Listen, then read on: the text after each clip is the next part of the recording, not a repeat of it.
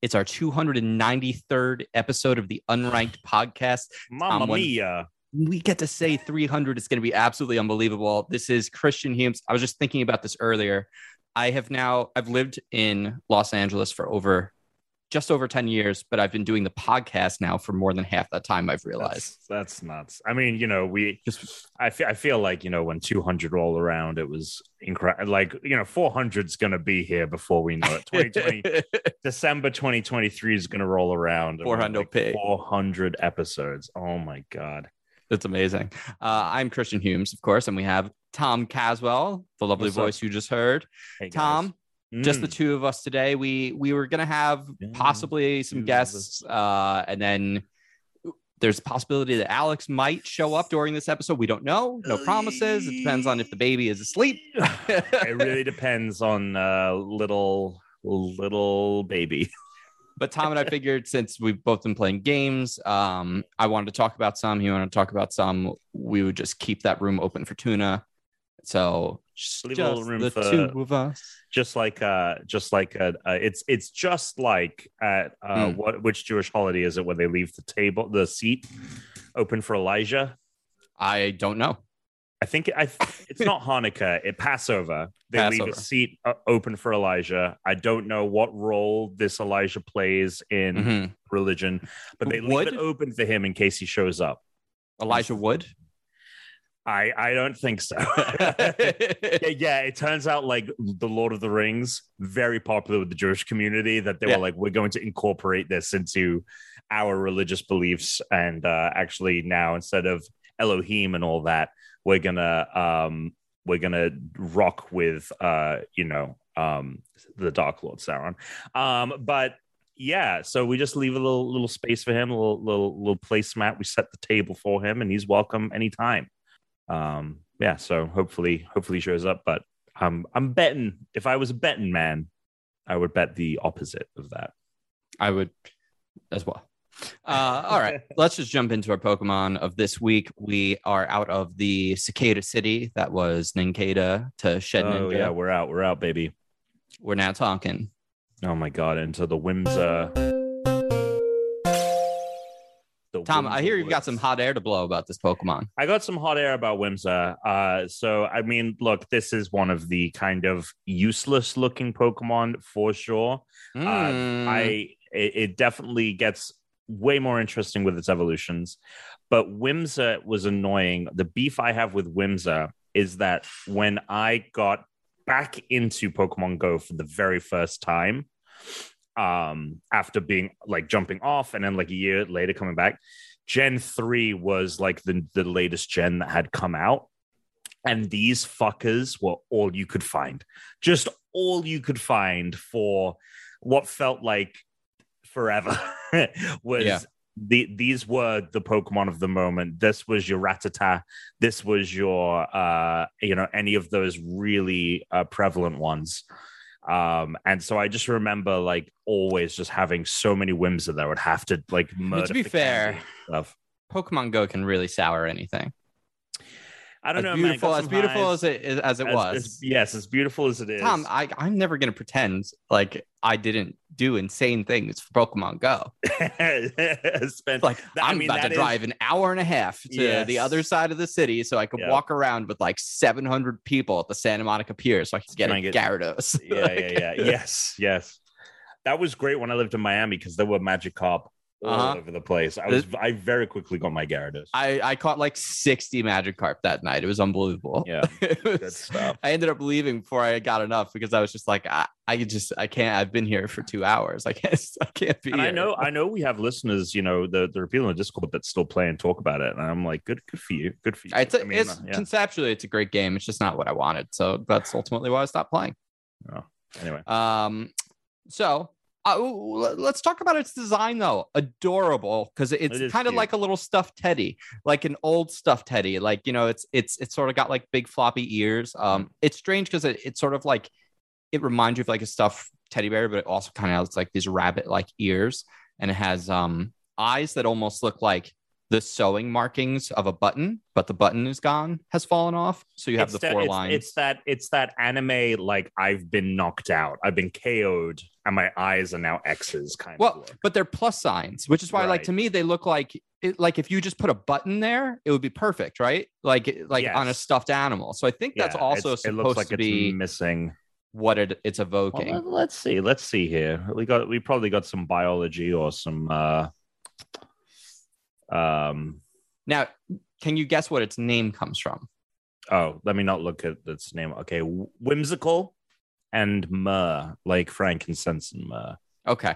Neither are correct. Whimsical, I think, is a good guess. The frankincense and myrrh. Wisma. It's Wisma, not Whimsa. Okay. I'm telling this is we're forever going to have problems when we let the dyslexic person read the Pokemon names at a glance. It's Whisper and Murmur, which are the same thing. Yeah. Well, are they exactly the same? I mean, not exactly the same, because a murmur it's less indistinguished. It's harder to tell what someone's saying when they're murmuring. But if I was to use it colloquially, right? If I was to use it and say, like, Chris whispered something or Chris murmured something, I feel like those are very close. It's not like the other Pokemon where it's like we've taken one very distinct thing and put it next to another distinct thing. Like, these Whisper and Murmur are like they're both quiet sounds, but intentionally they're actually like antithetical. Because for me to murmur something, I kind of want it to be unclear, but I want people to know I said something. Whereas if I'm whispering something, I'm like directly being quiet so I can tell someone something, but I don't want anyone else to know. So there is like a difference there intentionally. So, but it's a good. I think that's a good combo name. I think that's a good mashup. Totally. One might call it. I'm trying to find like it's like biological. Okay, biology. So this Pokemon he's morph. He's described it as morph. That's interesting. Like the color. This Pokemon is interesting. Mauve. Sure. If you that would maybe be I thought you were saying morph at first, but yes, I could see. I can see how you would pronounce that. That would be how we pronounce that in English, or in England. Morph. Right. So typing is where this Pokemon gets strange, because it's a normal type, but it's not really just like an animal. If this Pokemon came out today, I would expect it to be a fairy type in a variety of ways. Big time. But here's the thing with this Pokemon, and here's the problem I have with Pokemon and their typings. Let's get into it, Tom. Let's get into it. They made an oversight when they came up with flying type Pokemon instead of air type Pokemon or sky type. Like, there should have been something around air instead that was themed instead of flying, because this is yet another Pokemon that incorporates sound into its design and also like blasting air at people. But there is no, you can't call it a flying type because it's not a bird. So it ends up with normal. It doesn't have wings. Right. And fairy type's not great, but it's better because it fits closer to like, that like sort of pinkish purple color that you find on a lot of the fairy type Pokemon. And it has like an ability that doesn't fit into any of the other typings that Pokemon has. So like, I kind of get them going with normal, because I guess they're saying like it's just using its energy on the surrounding atmosphere to create the sound blasts. But there's a lot of Pokemon that a flying type was called something else, it would have been far more suitable. No, normal type feels like, obviously it takes a lot of creativity to come up with 100-ish new monsters, right, for a game. So you've got the design process, you've got to design 100 new monsters, you have iterations, you have prototypes, you have certain monsters you throw out, you do all these things, and like you're finished, right? You have the final designs, you have all the monsters, you have their names, you have everything done. You're like, all right, cool, let's build the game. They're like, hang on, one more thing. We got to figure out what type they are. And you're just like, okay, well, this guy's a fire type, clearly. This guy's a thing. This fucking normal, just normal. They don't design all the monsters and then stick the typings on them necessarily. But that's what it feels like with all these normal types, where it's like normal. This thing is like, especially as we get further into the evolution. I think that's only because the normals have been gummied up by the Pokemon that don't fit into other typings, and then they get stuck with normal, like this one. Because otherwise, like a Rattata or something like something that's normal. Yeah, or like the dogs. Like a lot of the times when it looks just like an animal that is enhanced or stronger. Yeah. then it's like, cool, that's a perfect normal type. But then when you get these things, you're like, I don't actually know what this creature even is. There's nothing in biology that or like in the natural world that this is based off of. Yeah. And then 100%. Like Clefairy was, and like they have a unique attribute to them that is very supernatural. On top of that, it's like, you just put it there because it didn't make sense anywhere else. Yep. Big time. So that's my only thing with it. I really like its evolution, and which we'll talk about next week. It got a very big part in, got a big spotlight in Detective Pikachu. God, I'm still salty we're not seemingly getting a sequel to that movie, or just something in that universe. Supposedly Netflix is doing a live action Pokemon series. Oh God, yes, that was. So if that's the case, and if it's as good, then great. But like, I want to see more of these Pokemon like that, man. 100%. Well, let's get into it, Tom. Let's get chatting. How you been? Let's do it. I'm doing good. I've been off. Hasn't really felt like being off. Been doing a lot of other. How long have you been off? Because I thought you're going away next week. I'm going away. Yeah, so I'm taking 2 weeks off. I'm taking an actual like chunk of time off because I took like a week off in March for my birthday and haven't had any time off since then. So yeah, I took 2 weeks off. I went to a wedding this past weekend. Oh, Mike Amos, you know who we congrats, Mike. We went. Yeah, Mike and Elaine, they've been together as long as I've known both of them. We worked with Mike at Apple, and they finally got married. It was really funny because it was their 1 year wedding anniversary, because they were meant to get married that day last year, but obviously COVID meant that they pushed it. So they had the actual like marriage happen last year. And yeah, it was a lot of fun. Really good to see that group of people. So yeah, I was down there over the weekend. And then honestly, since then, just playing a lot of Metroid Dread. When I've been having the moments, been continuing the Seinfeld watch. Gotta say, Seinfeld I think it's really hitting a stride, and like it's very consistently funny. And like I think that we just watched the episode where they pitch the show. Like approaches. I'm still on schedule with you. I'm a couple episodes ahead of you. Yeah. So I thought that was really good, and like Kramer going to California to try to become an actor, and all of that was really funny. And yeah, I just think that like now it's really hitting its stride, so I'm really enjoying that. The Keith Hernandez episode, it's one of my absolute favorites. Oh, the two-parter. Yeah. That is good with them like trying to break up. There must be a second spitter. Yeah. Oh yeah. The JFK thing, that was so funny. So yeah, been really enjoying that. We watched the original Halloween because I'd never seen it. Okay. And boy, is that a movie that really like.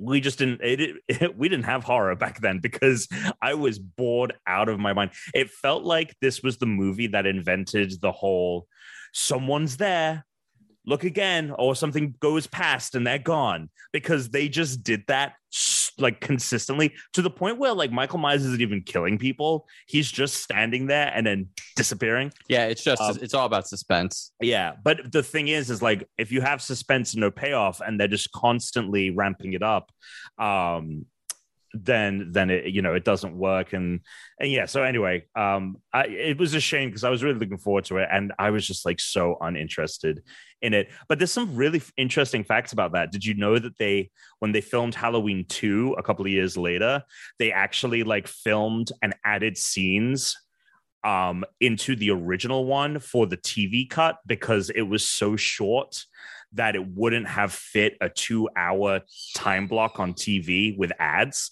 So they had to add like 5 to 7 minutes of like additional scenes. That's just crazy. Just the interesting. There's a lot of interesting facts about how the movie was made, and it's honestly way more entertained by the making of the film than I was by it itself. It's amazing that it's honestly stood the test of time and like kind of spawned this, I mean, just ridiculous franchise. Another fun fact, Jamie Lee Curtis played, it was her first film. She played the main character in 1978 is when that movie came out. And now with her playing it in 2021, she has been in movies in this franchise for 6 decades. She was in it in the 70s. Halloween 2 came out in the 80s. It's like Mark Hamill. She did one in the 90s, in the 2000s, 2010. Well, and Harrison Ford. Well, Mark Hamill was 70 and then 80. He didn't do anything in the 90s with Star Wars. Sure. What I'm saying is that she was in a Halloween movie every decade. The whole time. Yeah. It's very fucking bizarre. I guess then it's like, oh my God, how am I forgetting his name? The actor played C-3PO. Yeah, it would probably be closer to that. Oh, that's a good point. Yeah. Because he did every decade. That totally would have happened. Yeah. There you go. Yeah, he's the through line. like they committed to that as well. Anyway, everyone must go through C-3PO. Yeah. Everyone is connected. He is like if you had like the red string. 6 degrees 3PO. If you had like the red string, it would all come back down. Yeah, so that's what I've been doing. And then just like planning California. It looked like we almost weren't going to be able to go to Disney while we're in Cali, which was going to be a bummer, but we managed to make it happen. I have my lightsaber building appointment. Sick. What are you going to do? Are you going to build a custom one when you get there? Or do you already know what you want to do? Oh yeah, dude, I'm feeling it out. I'm getting that. I was talking about my friend today. We went to go get like lunch with my friend, and we were talking about it. He asked the same thing. He was like, "Do you know what you want to build?" And I was like, "Dude, like, I can't even choose my color crystal. Like, I don't even, like right now, like, I really think it's going to be in the moment thing." Yet have Rey's saber, her new one, like the replica or anything. You can't get that yet, still, which pisses me off. Her new one. The yellow one. The amber one. I know. I don't know why I was like hesitant to be like, oh, spoilers for a 2-year-old movie. Is it because they never revealed if it was a double-sided, or is that confirmed? No, I guess it's not. Because we never saw the bottom half of it. I know.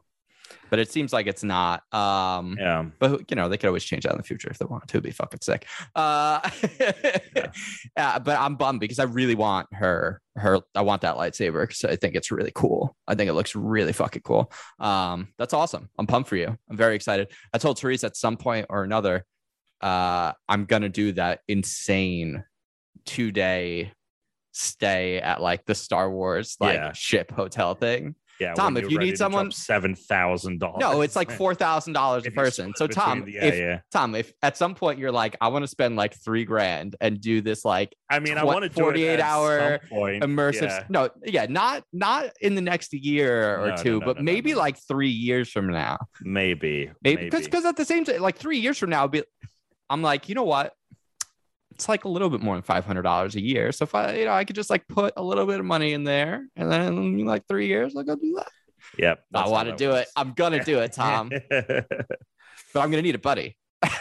So we could go do that together. That would be fun. Therese ain't going with you? No, not for that. Not for that. I think that would be a little too much for Therese. She'd be very excited to go do the whole everything else at Galaxy's Edge, but I think we're doing everything in a day at Disney because it was the only thing we could do. I was going to try and get tickets for 2 days and do both one park per day, but the only thing we could do was a 1-day park hopper. And I'm just hoping that I know that I hear that the Spider-Man ride on Avengers Campus is not that great. So like if we can't do, because the way that it works, you know this, but for people that don't at home, you have to, the morning of, if you want to ride Rise of the Resistance, the Star Wars ride, you have to, like at 7 a.m., open up the Disney app and try and book a slot. And if you can't get it then, you have another opportunity at noon. But if you do the noon thing, you're not going to be able to go and do like Avengers Campus and Spider-Man, because Spider-Man is the same system. And so I'm hoping we can do Web Slingers. They're just always going to be popular because the fact is that these things require so much space and like maintenance, especially and employees. COVID, and it's like what if you build another park, like it won't be profitable. Like it's just kind of like it just needs to always be. It's nuts, but wasn't able to get reservations at Ogre's Cantina either, which was disappointing. But well, you can come to the Star Wars Cantina we have in Hollywood. Well, there's just like a straight up Star Wars cantina. I mean, we could go there to get like a drink, but we can't like do dinner or something like that, or like have reservations. But we'll do that too. We're gonna do walk up to the observatory. I really enjoyed that one. Yep. Did I take you there, or are you just going your own? I went on my own. Oh, okay. I guess since you've only come out here and seen me during like E3 and stuff, I've never given you like my tour, like for when friends come to visit, just because we're always doing other stuff. But the things I always do are the number one thing is take them to the observatory because it's the best view of the city. If you want to see the Hollywood sign, it's a better way to do it than going and viewing it from the stupid place. The close, yeah. Like, and then also like there's a dumb place like on the Hollywood Strip. Like the handprints are very whatever. The stars are very whatever. It's the Times Square of Hollywood of LA. It's not really a place you hang out. My favorite view of the Hollywood sign is a trail that I did with my friend, and I'm pretty sure it is the trail that there are caves, and it's the cave that like the Adam West Batman show. Yeah. That one has a really good over view by Runyon. That one has a really good view of the sign as well. Yeah. Well, I used to like when I was in shape. What I would do is I would go from the observatory to the Wisdom Tree, which is basically once you get to the Hollywood sign from the observatory. So that's already pretty far. Go another mile and then back. Nice. What I used to do all. I'm excited to do it, but I am like in worse shape now than I was last time. Well, you don't have to hike up anymore. You park at the bottom now, and there's a shuttle that takes you up to the observatory. You're gonna walk up to the observatory? Yeah, big time. Well, but even that's my favorite thing about it. That's not a very long walk. That's like a 30-minute walk. My only concern is Brooke, doesn't do well. How warm is it there right now? It's been in like the 60s and 70s, low 70s. Yeah, it's been chilly, but you never know. But it's been very cold at night. So, well, also, again, if you have an issue, there's shuttles. So you'll be just fine. Yeah. That's exciting. I'm excited for you to be here. We will have to see one another while you're 100%. Here. I'm going to Medieval Times when I'm out there. That's what my sister wanted to do for a birthday. It's what she wanted to do for a birthday. So we're going to Medieval Times. I've never been to one. So, all right. And I'm seeing Dune as well. I have Dune tickets. Where are you seeing it? Near where she is, near our hotel. So it's not Glendale. Does that sound right? Glendale. Wait, are you staying in Glendale? No. It begins with a G. Hang on. Let's see. It's not Glendale. I am staying in Laverne. Like I'm staying at Marriott there. It is Glendora. Yeah, okay, that makes more sense. I'm like Glendale's like 10 minutes from me. Yeah, I was gonna say I'm pretty sure like the Glendale Galleria is like around there. Anyway, what about you? What have you been up to? Not a whole lot, man. I've just been I've mostly been playing Deathloop. I've not played enough Metroid, so I'll be able to talk about it. We're obviously going to avoid any story spoilers this week. I think we should, but we can still talk about the game. There's hardly anything to say about the story. But there's some, just so that way people know we're not gonna. But the game is very good. But I've been mostly playing Deathloop, which I'm gonna talk about. But the other thing is because of softball and because I've been working in sports now, I've been following the Dodgers. Matt is such a big Dodgers fan, so I've gone to games with him a couple times. Right now, they're playing Game 5. So if they win tonight, they move on, and then they're one series away from going to the World Series. So right now, Matt's texting me like, "Hey, when you're done, if you want to come out to the bar, we're going to be watching the game at the bar." So I went to the game at the bar the other night. Hung out. It was Matt, Emily, John, Naeem, which if anyone listens to like Mass Effect at Ventum or watched Hyper RPG, you know who all of those people are. So yeah, just, hanging out, friends, playing video games, been mostly chill. Basically, I just want to talk about video games. You ready? Oh yeah. Yeah, I'm totally done. Yeah. So Tom, Deathloop. I love it. And I haven't spent enough time in Metroid yet, right? Mm-hmm. So but I feel like, actually, I don't even want to say, like, there's part of me that wants to say, like, I feel like I know what that game is and I know how much I'm going to love it already. Mm-hmm. But then that makes that sound like a bad thing. But it's not, because it's like one of my all-time favorite franchises.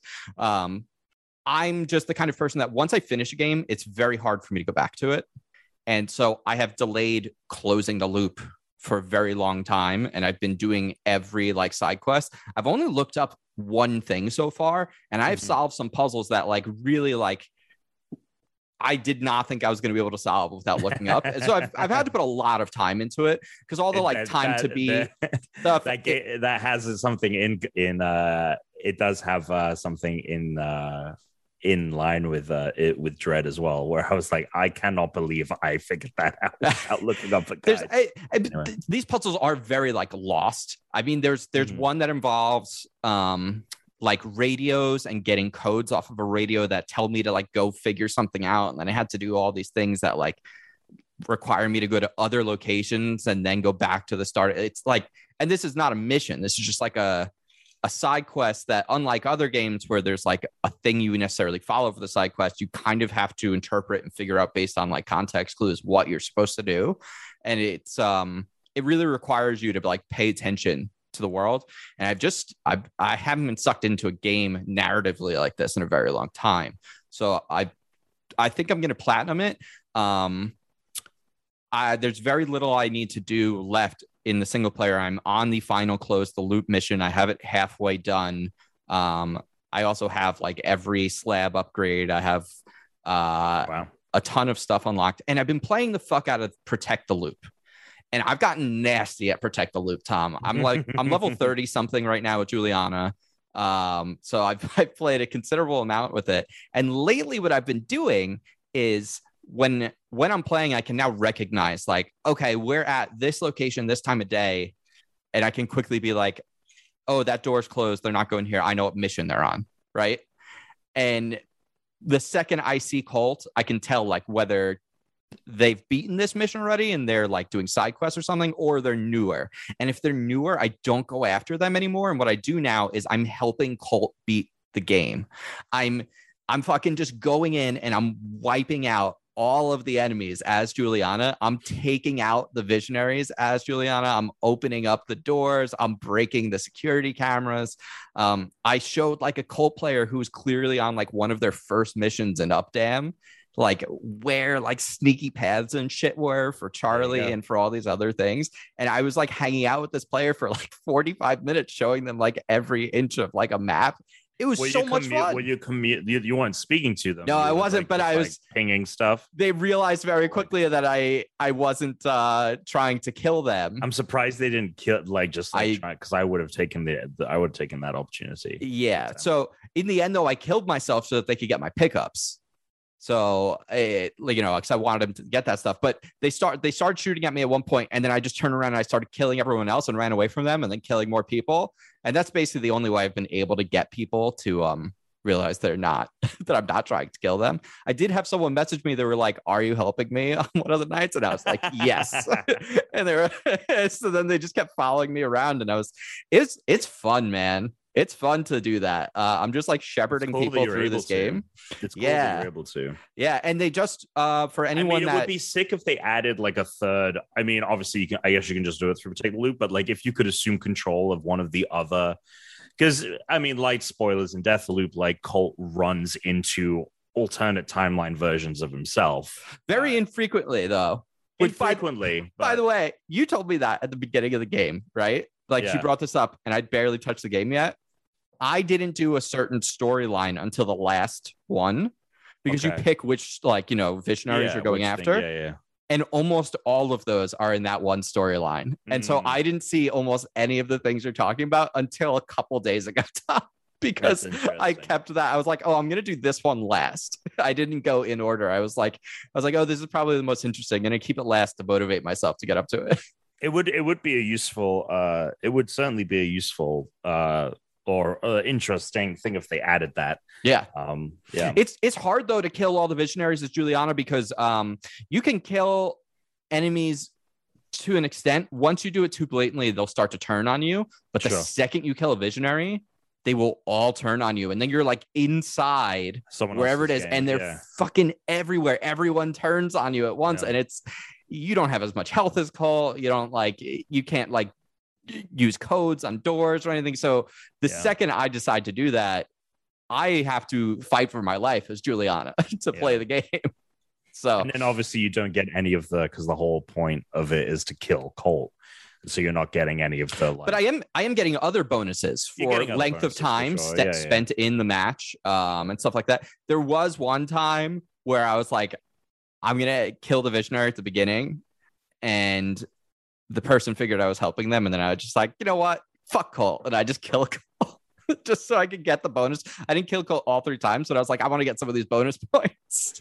Yeah, they come to you and they're like, hey, like I have to end my loop anyway. You may as well. Yeah, which his little thanks.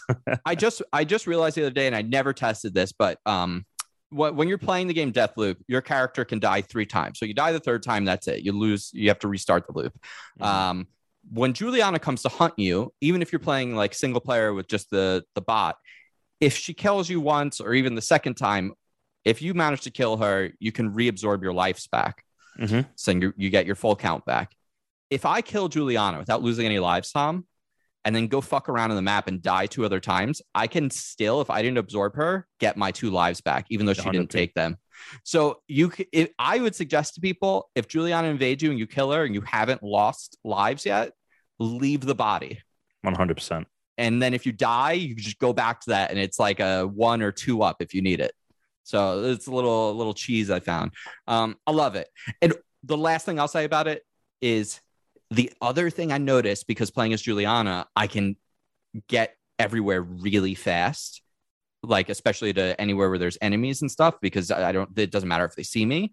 They have so many scripted things that these characters are doing that you'll never see as Colt. And I'm just like watching Frank talk to people, and I'm watching like this one guy do something. And I actually was able to solve a puzzle because I didn't know who a character was. There's like a regular old NPC in the game that's part of one of the game's puzzles that's named, but they're not a visionary or anything. So you would never know like who they were.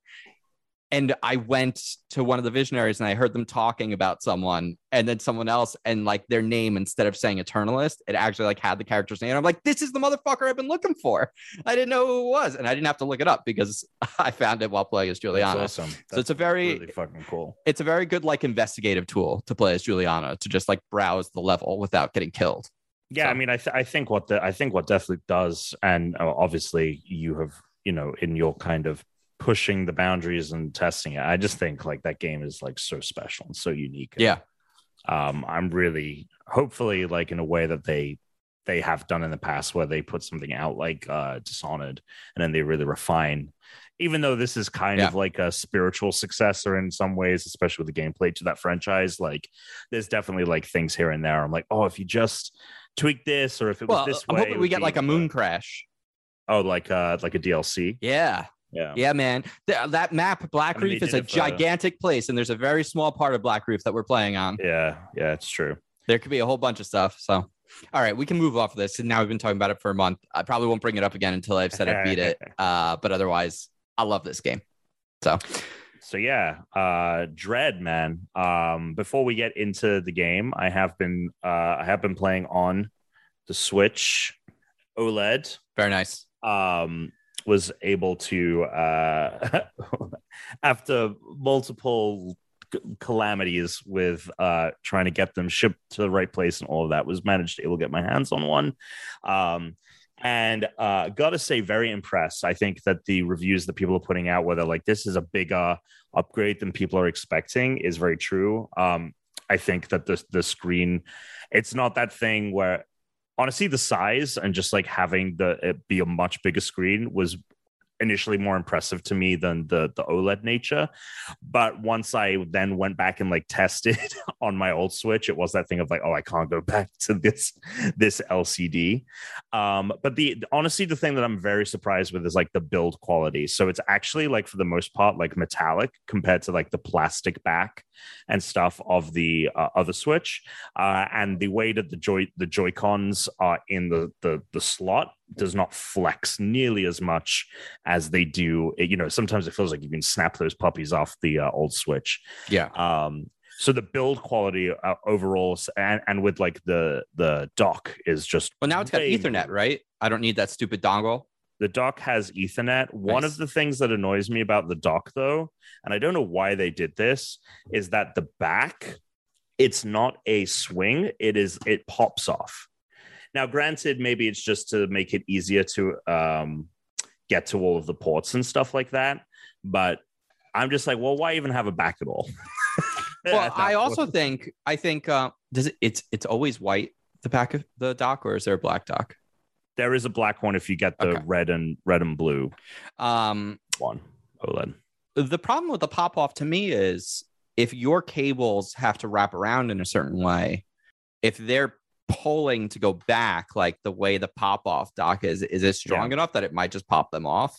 Oh, definitely. Yeah. If you pull the dock a certain way, if you're moving it around, like I bet you the cables could easily pop. Then mine's definitely going to do that because I've got like a hefty cable. Oh, a hefty cable. Yeah. I mean, it's meant to have this like kind of like complete, like way more like freedom of cable slot here compared to the other one. It's not. That's not great if you've got Ethernet power and HDMI. No, 100. Yeah. Oh, yeah. If you got all three in there, you got to have them coming in different directions. But the bit obviously like and then the kickstand is something else. Like, well, it works. Oh my god. Yeah. I mean, I guess I knew that when they first showed it off. I forgot though. Seeing you do that is substantial. Now the SD card, it's still over there on the left hand side. Yeah, it's a slot like this. Yeah. So I mean, you can go from having it. And that's the thing about this is like, I like the white Joy-Con. So it looks good. It's it looks great. The thing that I think is really, and the speakers, much improved sound. Great. Like when they were like, we've got like much better audio, and like Nintendo didn't specify how much better. It's much better. Like it's a substantial upgrade as well. The thing that's really baffling to me is like we have an OLED screen now. The build quality is nice. It doesn't feel like it's going to break if you throw it in your bag or something. I'm like, cool, this is an actual like media device. Like you could, and you've got the good speakers, like putting this on your side table if you're traveling like in a hotel room and like you want to like watch Netflix or something like that. But it doesn't have any of those media apps yet. You've still got just Hulu. Like Hulu is like the only one. Yeah. I mean, I guess I looked into it. It's like that. And then there's like Funimations on there as well. And those are like the only two. I'll be honest. I don't think I'd watch it on my Switch. It's a marginally, like even with the OLED, it's barely bigger than my phone screen. Oh no, totally. But if you were to need an entertainment device for like kids, right, to watch Disney Plus or something like that, you'd probably be much happier giving them something like this than an iPad. That's when you buy the fucking like $50 Fire tablet, Tom. Yes, that is very because true. They can just drool on that and you could throw it out and get another one. Like that's what those are for. Anyway. So I've been playing Dread almost exclusively, and I've been saying this about every fucking new game that's been coming out, but a part of me feels like Tom you have so much recency bias. This last year in particular, every time there's a really good game, you're this is the best game I've ever played. I just think that like the stuff that's been coming out in 2021 has been very unique, and the funny thing, definitely, the very funny thing that I found about Dread, it's like I understand that this concept is I understand that this is like an old tried and true concept, like to the point where we have Metroidvania as a genre. People people call games Metroidvanias, which I would like to get away from. I mean, regardless of how you feel about all of that, obviously, but it's kind of like the king is back. Like the game that does this the best is back. And that feels, after 20 years of that being gone, very fresh. Like I feel like the game feels unlike anything else that is kind of coming out right now. And I think that the enhancements that they've given to Samus in terms of like movement and that counter that she can do, and similar in the way to Deathloop of like slowly discovering this must have been such a pain in the ass to design, because you have to have make sure that people aren't fucking up and going like the wrong direction. And sometimes it does happen. And that's one of my biggest gripes is like, if you get lost in this game, you get fucking lost. Like I spent like a whole hour one time because you'll just get off the trail. Because there become fewer and fewer new places to explore, and you have such a variety of ways to, now I can run through this wall that I couldn't before. Now I can grapple to this spot, and you can get fucking lost. Let me tell you something about this, because you grew up at a time and really started gaming at a time where you always had the internet available to you. Sure. And what I appreciated about this game, I haven't played it nearly as much. I've only spent about 2 hours on it so far. That being said, it's enough for me to know I'm going to love this game, but that's why I'm like, I just need to go finish Deathloop so I can only play this game. I'm also not playing anymore because I've got that fucking flight. Yeah. So I've left the last couple of hours of it for the flight. So when the old Metroids were around, people would like draw maps. You have to draw maps for these games. Like a more attributable genre would be to call this like a platform mapper, you know, or like an adventure, like an action mapper. Like that's what these games are, because like their map is so important to the core gameplay. I will say, because I tried playing it handheld, I really didn't like it because the smaller screen size and with the level of zoom that they decided on for the character, it felt claustrophobic to me. I feel like I usually could see sometimes more. I feel like the game hasn't been as dynamic as, at least what I've seen, as dynamic as I'd like in it. Like, okay, we're going to show you more of the map here, less of the map here. We're going to zoom in more. It works better for like boss fights. I feel like they designed the room scale correctly so that it's more open when you're fighting typically, just because, you know, it feels like you're in a zone. But with other Metroidvanias, I do feel like you can usually see a bit more of the map at once than you can with this. And I think actually that it's a result of it having to also work on handheld, because you can only make Samus and everything's so small. And so the game is slightly restricted because of that. It's not a knock against it, but I noticed that like right away. I was kind of like, because I played these kinds of games all the time. It's one of my absolute favorite genres. So I was like, oh, this is another thing they had to account for, because this is going to be played handheld on possibly a 6-inch screen. Everything needs to be large enough to fill that and it be like an enjoyable experience. So then when I'm playing on my TV, I'm like, oh, I got on the handheld. I was like, I wish I could see a little more. It feels like a little claustrophobic, but you know, everything's going to be too tiny. But then on the TV, I'm like, well, everything's fucking huge on my TV. Like, Samus gigantic on my television. And the other thing that doesn't help with that is, so this game is running on the same engine that they built for Samus Returns. Yes. So it is like just a marginally improved 3DS title. So it actually only runs at max at 720. So it's not running at 1080 when I read TV. That it ran at 900 docked. Interesting. That could be wrong. Oh, I mean, it's definitely not hitting 1080. That's for damn sure. But so it's funny. Like it runs at 900 docked. Interesting. Yeah. Oh, the other thing that I didn't. What Digital Foundry says.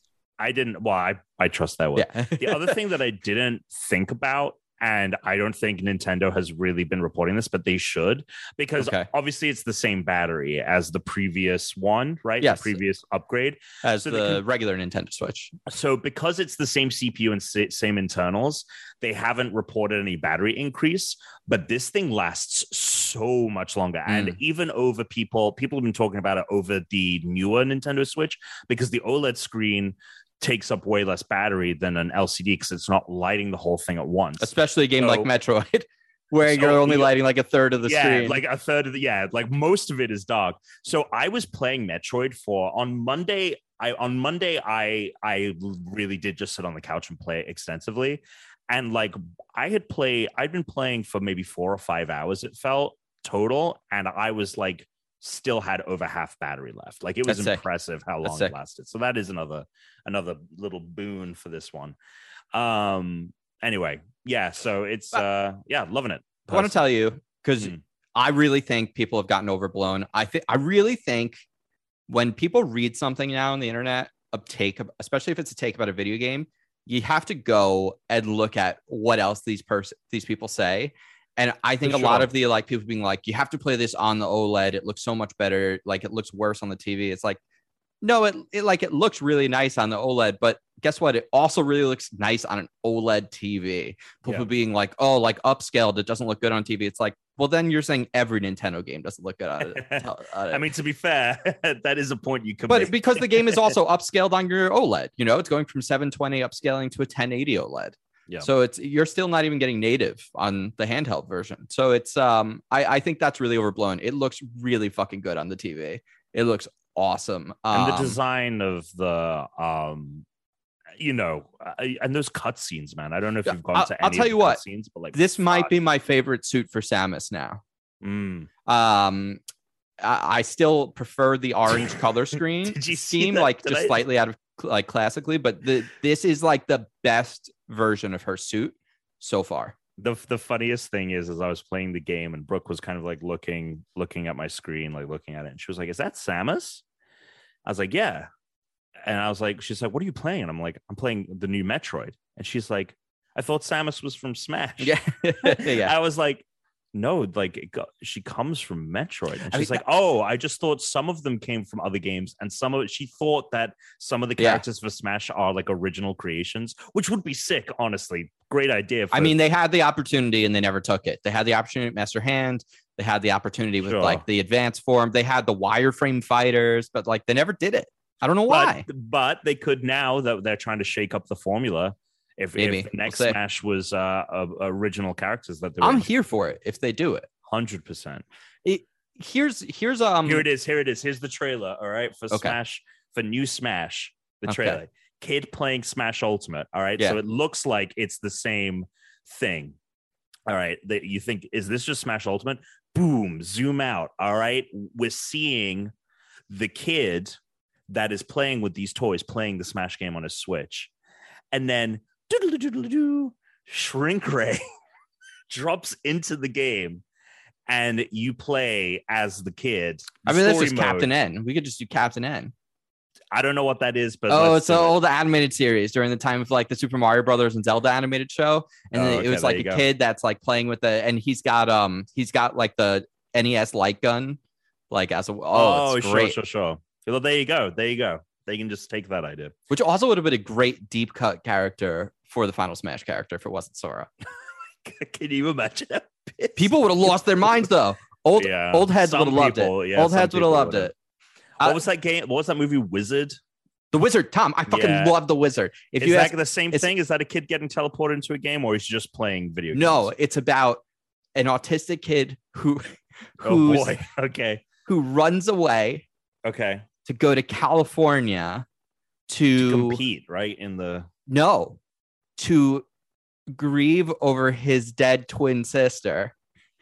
But along the way, it's discovered that he's like a video game playing savant. God. He like makes money on the run playing video games, and then ultimately like winds up in California because there's a big tournament where they reveal Super Mario. It's a wild fucking movie. And in fact, I was telling Therese about it, and we pulled up the trailer the other day and I watched it, and the movie trailer for this is chaotic because movie trailers, it's a Nintendo commercial and a trailer for the movie. But old movie trailers are crazy. Old movie trailers are super nuts. And this one made it out to be like, it was like a goofy, fun time. And like, it's kind of like not quite at all what this trailer makes it seem like. The trailer makes it seem like this really silly, weird movie. And it's like, this kid is like on the run with his brother, and they meet up with this like girl who's like comes from an abusive home who's on the run, and Child Protection Services is after him, and there's like this scary dude that's like violent, and like these children are like in terrible danger, and they like run. They have like villains they go up against. It's a wild movie. Why are we getting a Matrix sequel? We need a Wizard. We do need a Wizard sequel. I love that movie. It's ahead of its time, honestly. It coming out at like such the infancy of video games. The Wizard, amazing. The Wizard's a great movie. Highly recommend it. The last thing I'll say, but it's funny, the Super Smash Brothers Smash 64. I remember the first time I ever played this game. I didn't even like know it was coming out. I didn't know about it somehow. I mean, I was super young, at the time. And Alex and I went over like a neighbor's house, and the kid had Smash Brothers. And I was like, my mind was blown because it had fucking Samus. And I had played Super Metroid probably 100 times at this point in my life. And I was like, there's a fucking new Metroid game at first. And I got so excited that it was a new Metroid game. And then they were like, well, no, it's got Mario. I was like, wait, what is this? What is going on? And so then for that day, I was like, that's why I'm a Samus player. Because I was so excited to be able to play a Samus. That makes sense. So I was just like, it doesn't matter if I'm good at this character. I'm going to be good at this character.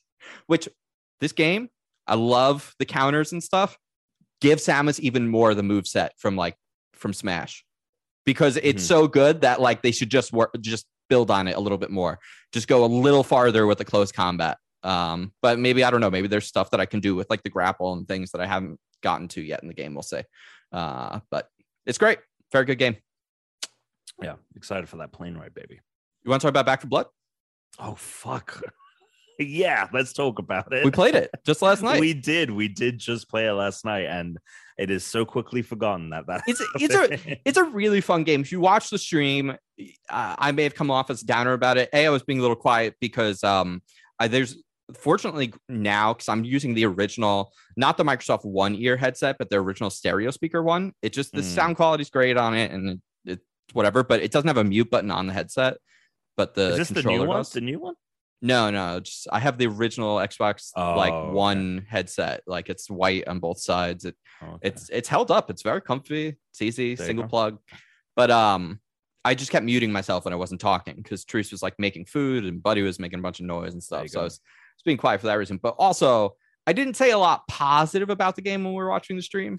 It was fun to shit on it while we were playing. Yeah, it's just I think if what you want is a Left 4 Dead game, this might give you what you're looking for, but there's also a very distinct possibility that it will not, because the way the game is broken up with the campaign and the way it has this new progression system, you can't play it the way you used to. And what I want is a game that not only plays the same as far as like the genre and the gameplay, which this is, but also like it doesn't have any of this progression, because the progression requires a different type of game. You know, before it was like, cool, there's 4 campaigns. Each one is 4 acts. Each one is like thoroughly thought out.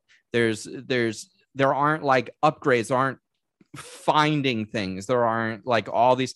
Whereas on these missions, because there's progression involved, it's like, okay, well, go around and scavenge for stuff. Like that's part of the gameplay loop. And we have to go and like collect people and bring survivors back. That's the gameplay loop. Like there were several times where it felt like our start and stop point were so close to each other. And it wasn't about trying to traverse a campaign. It was more about like, can we get to the other point while getting enough upgrades and surviving so that the next level we're in a better position. So we can, if anything, it's like the final part of each act feels the most like the levels that are from Left 4 Dead, where you're actually like heading somewhere and doing something. Whereas the rest of them often feel like these much shorter experiences where it's like, you have to do really well so you can be leveled up and prepared for the like crescendo experience at the end of each section of the campaign. And that's my issue with it. My Left 4 Dead, playing Left 4 Dead, it is like, I definitely feel when I wasn't a huge Left 4 Dead fan, but I had a ton of friends who were, so I would play it kind of frequently. But I was always surprised, like it would be that thing of like, fuck, like, oh my God, like there's still like more that we need to get to. Like we're barely surviving to get to the other end. Granted, we are playing like on like the lowest difficulty settings with like the easiest modifiers and stuff with Back 4 Blood, but it doesn't necessarily like feel like a challenge. It doesn't feel as stressful as Left 4 Dead did, and so not until you get to that final act part. Yeah, and then it's like, fuck you. But even still, like there are moments in Left 4 Dead that I do clearly remember as like actually quite terrifying. The tank in particular, whenever that would show up, it was like, okay, this is definitely less on the horror side and more like the action horror, if we will. But I did kind of like the fact that it did feel like it was switching it up. Like we did have those levels where it's like, you just need to get there, but there's something here that you need to grab first and something here. I did like the fact that it wasn't just like get to A to B and survive all the time. And like, I think that tanker level, for example, at the end of Act 1 is as much of a pain in the ass as it is. And there's much of an annoying ramp up in difficulty from the previous 2 levels that it was. I think that was a really unique level. And the idea of like, that was the best stage like you got it. Oh, easily. And when it's like, you have to go back onto the boat that you have just fucking run off from, and you have to go deep into the bowels several levels down and then back up. Yeah, that was easily the best level. And I think that's here's what I think happened. I think the people who designed this game, because I know they are a lot of the original Left 4 Dead people, And I think this might be why we never got a Left 4 Dead 3. I think they wanted to modernize the game with like all these experiences as far as progression are concerned. With like skins are fine. I'm not going to hate on the skins and stuff, right? But it's the card system, and then that requires that you have like an economy, and then like you're up. Before there wasn't upgrading weapons and stuff, so that made the balance way better. Because now, if you think about it, everything requires that you're essentially under leveled, and that you have to do well enough so that when you get to each one of the like climax points, like whether it's the jukebox or you're on the boat, like whatever that mission is at the end of each section, that you will be at the right skill. Like your weapons will be strong enough. So like your weapons are too weak for that when it starts. So then the missions leading up to that are usually too easy almost. So there's a balance that's missing. And I think it would be fine if the thing people loved about Left 4 Dead was the campaign. And I don't think that was it. I think people really loved the multiplayer, not just the 4 people working together. It was the 4v4 multiplayer. That is what people played the fuck out of in Left 4 Dead. And I don't think that works as well with this game, because, and that's why I'm like, you may or may not be really happy with this game. Because for me, I'm like, I had a lot of fun playing with you yesterday. And if you or other people want to get on and play, like I'll be very interested to go do it as a group. But I'm not like itching to play the way I was with Left 4 Dead, because with Left 4 Dead, it was like, cool, there's 4 campaigns, each has 4 levels. You're going to learn all the nooks and crannies. And like, there was strategy. You're like, all right, we're playing as the zombies now. And like, you had a strategy and coordination around playing as the zombies to stop the human players. But now you can't do that when you have a progression system that like, it just doesn't work the same way. So I think the game is missing the balance that it used to have. Mm-hmm. And that also then I think interrupts what it could be offered by the like multiplayer. And that primarily was the thing I liked most about it. But as far as the core gameplay is concerned, it still very much can scratch that itch for when we're all playing together in the campaign, which is fun, like, but it's not going to last very long for me. Totally. Which is fine. I mean, at the end of the day, there's going to be, Halo's coming out. Like Halo's coming out. Yeah, December. exactly. Like, all bets are off. But I'm disappointed because I wanted to play the hell out of this, and I wanted to have a second experience. Because sometimes we'd be like, we played a lot of Halo recently, and I'm not tired of Halo, but like, do you want to play a little Left 4 Dead? A moment, 100%. Like we would switch back and forth all the time. You got to have that second game. But hey, Alex and I've been talking about it, and we kind of want to get back into Smash again. So, okay. There you go. So I think the time has come. Yeah, but there are moments, like for example, when like that jukebox moment, I thought that was really great. Good. That was great. Like, there was like all these enemies spilling in, and like they're just like, and I think like the zombie animation, like if you pay attention to the detail, is like really quite exquisite. Like, the things that they're doing with like their movements and how the guns like interact with them differently, and the force of different things where. There was just a window and I had a light machine gun. And I was just peppering it because they were climbing into it. But like then bodies are piling up that are like filling the gaps on the window. So it felt like it looked like the zombies were like now having to squeeze over each other to get to me. And then like someone like was like, watch out, because I think there is friendly fire, right? Like you take damage from like Molotovs and things like that. So like I think like Slater threw a grenade and was like, watch out. So I like took a step back and then boom, the grenade went off and all of the bodies that were in a pile just went flying everywhere. And I was like, that was fucking awesome. Yes. So there are some really awesome moments to be had with it. And I like really some of the touches. Pass, of course. like look, if this is it, because it's a progression based game, the things they came up with like having survivors and stuff, it's like, oh, all of that's cool because it makes the world feel more like real and alive. But like, I'm just a person that like the zombie genre never really did a whole lot for me. I don't dislike it in any way. I love a lot of zombie movies and stuff, but I'm never going to champion it. I'm never going to be like, oh my God, let's a new zombie. Like if I get my hands on it and I like it, I'll play it. But that wasn't what I came to Left 4 Dead for. But for those of you that are like hoping for that kind of shit, you're going to fucking love this game. And if you like character upgrades and you like progression systems and card-based games, you're going to love this game. Like that's very much for you. I just think it wasn't necessarily for me is like my only thing, it is, it's very competent for what they made. It's just, they made something different. So, got got a message from Tuna. He's going to try for next week. So he's not out. Brilliant. Yeah, Tuna's gonna try and fly out. No. Yep. Oh my God. Yeah, get away. Take a little break. All right. It would be funny if we managed to get you and Brooke over here, and then we could just have you, me, Brooke, and Therese do an episode of the Interact Book. Oh yeah, that would be great. Brooke will be like, well, so I discovered that Samus is from this game called Metroid. Yeah, there we go. We'll get some hits with Therese. She just picked up Animal Crossing again after a while, so that'll be good. Little news. Yeah, totally.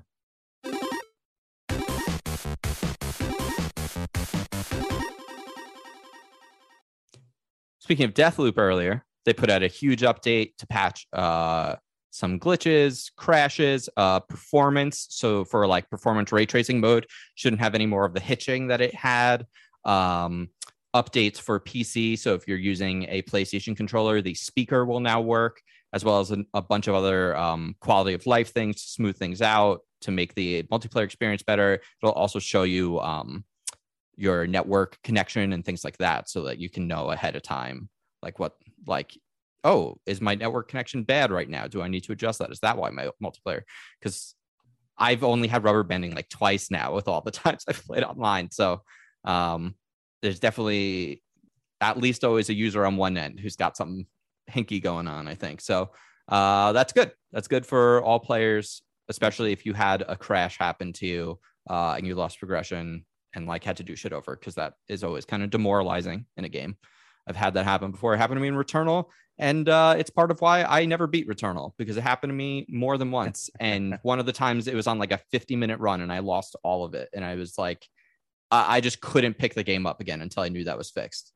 So that's number one off the bat. Let's see what else is going on, Tom. Grand Theft Auto, the trilogy, the definitive edition, finally announced. It happened. It is coming to this generation consoles, last gen. It's coming to Switch. There will be mobile ports next year. I think, honestly, the biggest news about this is that, well, first off, we don't have any details. Apparently, it's going to have enhancements and upgrades, but it's still going to be those three games. Like, it's going to retain the look and feel. So I wouldn't be expecting it to be like they all look like GTA 5 now. But I think the most interesting thing about this story is that they are now removing sales of the original versions. Oh yeah, that's real fucked up. Yeah. So the only way I think they've already done it. They said when they announced this, they said like next week we're taking away the original versions. The existing versions of all three games will be removed from digital storefronts next week, this was end of last week. So it's probably already happened. Rockstar also announced that the games. So you're not going to be able to buy just the original three, which granted, how much are they going to charge for this? I mean, there's rumors that this is going to be a full price game. This is going to be like a $70 game if you get it on next gen, which would be unfathomable if I'm really being honest. It depends on what the upgrade is. Maybe it is much bigger than we're expecting. Just like a really like fucked up thing, like a really fucked up move that I feel just like you didn't need to do that. You're gonna sell millions of copies of this. I guarantee, based off of the success of people are thirsty for Grand Theft Auto, and especially if you do sell it at full price, and it is a massive upgrade. Like I feel like people are dehydrated for new Grand Theft Auto. They're in a desert, baby. They're going to be there for a long time. Oh, 100%. I honestly think we might not see a new GTA till like 2026. Mm-hmm. Yeah, 2025, 2026 sounds correct to me. We're gonna start getting teasers. It'll be after we have mid-gen refreshes. Yeah, if we get mid-gen refreshes, it will Hundo P be toward the end of the generation. And then after that, I mean, sayonara. I don't know if we're gonna get that might actually be the last like new GTA we get. Ever. Yeah, that'll be because we'll be living in the metaverse by that point. Until they make a VR GTA. It's just fucked up.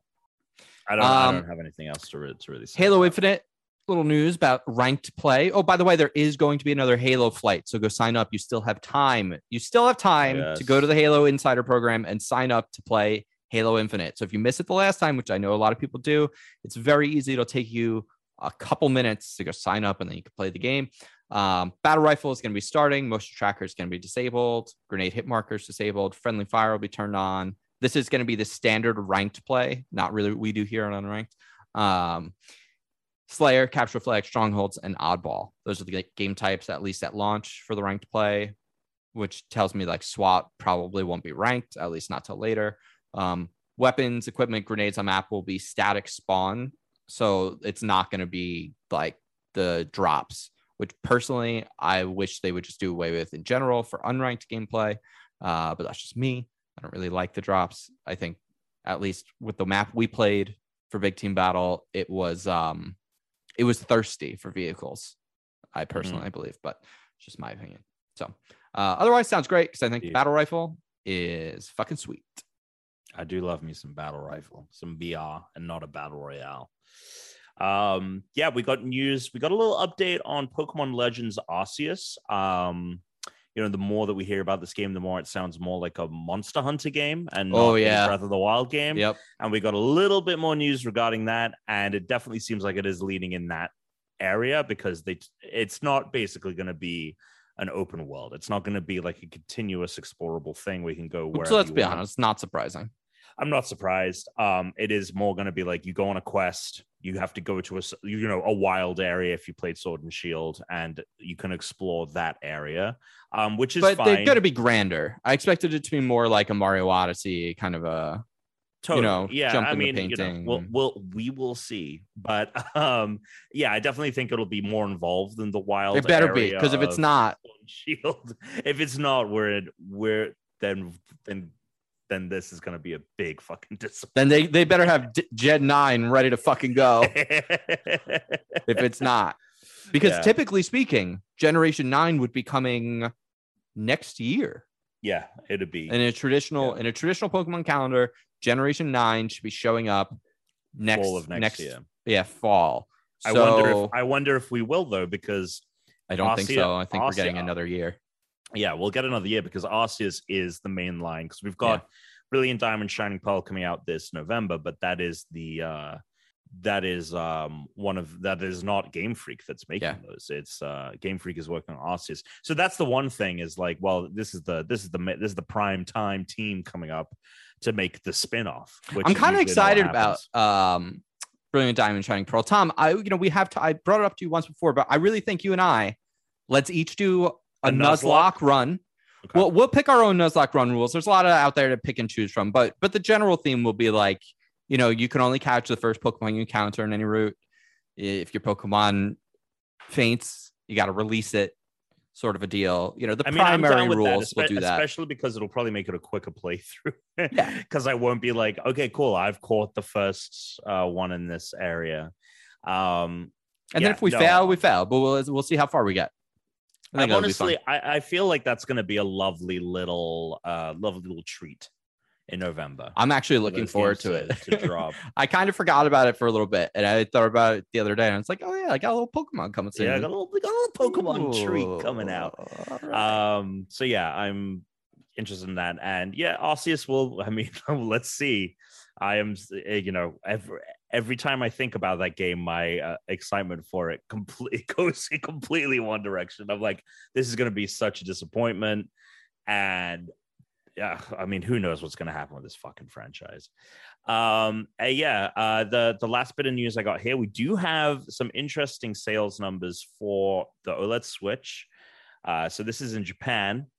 It sold 138,000 units in Japan, around that couple hundred off there. That is less than half of the original Switch, and it's even less than the Switch Lite in 2019. Now, granted, we are in the middle of like chip shortages, supply line shortages, but that's the same amount that the new Xbox Series X and S combined have just reached. Is 100,000 in Japan. They just broke. God! But here's the thing. It took the original Xbox One 4 years to get reach 100,000 that units amount. in Japan. That's so funny. the fact that the series version did it in like 10 months. Microsoft is like, that's a win. That's consider this great. a win. Yep. That's a huge bump.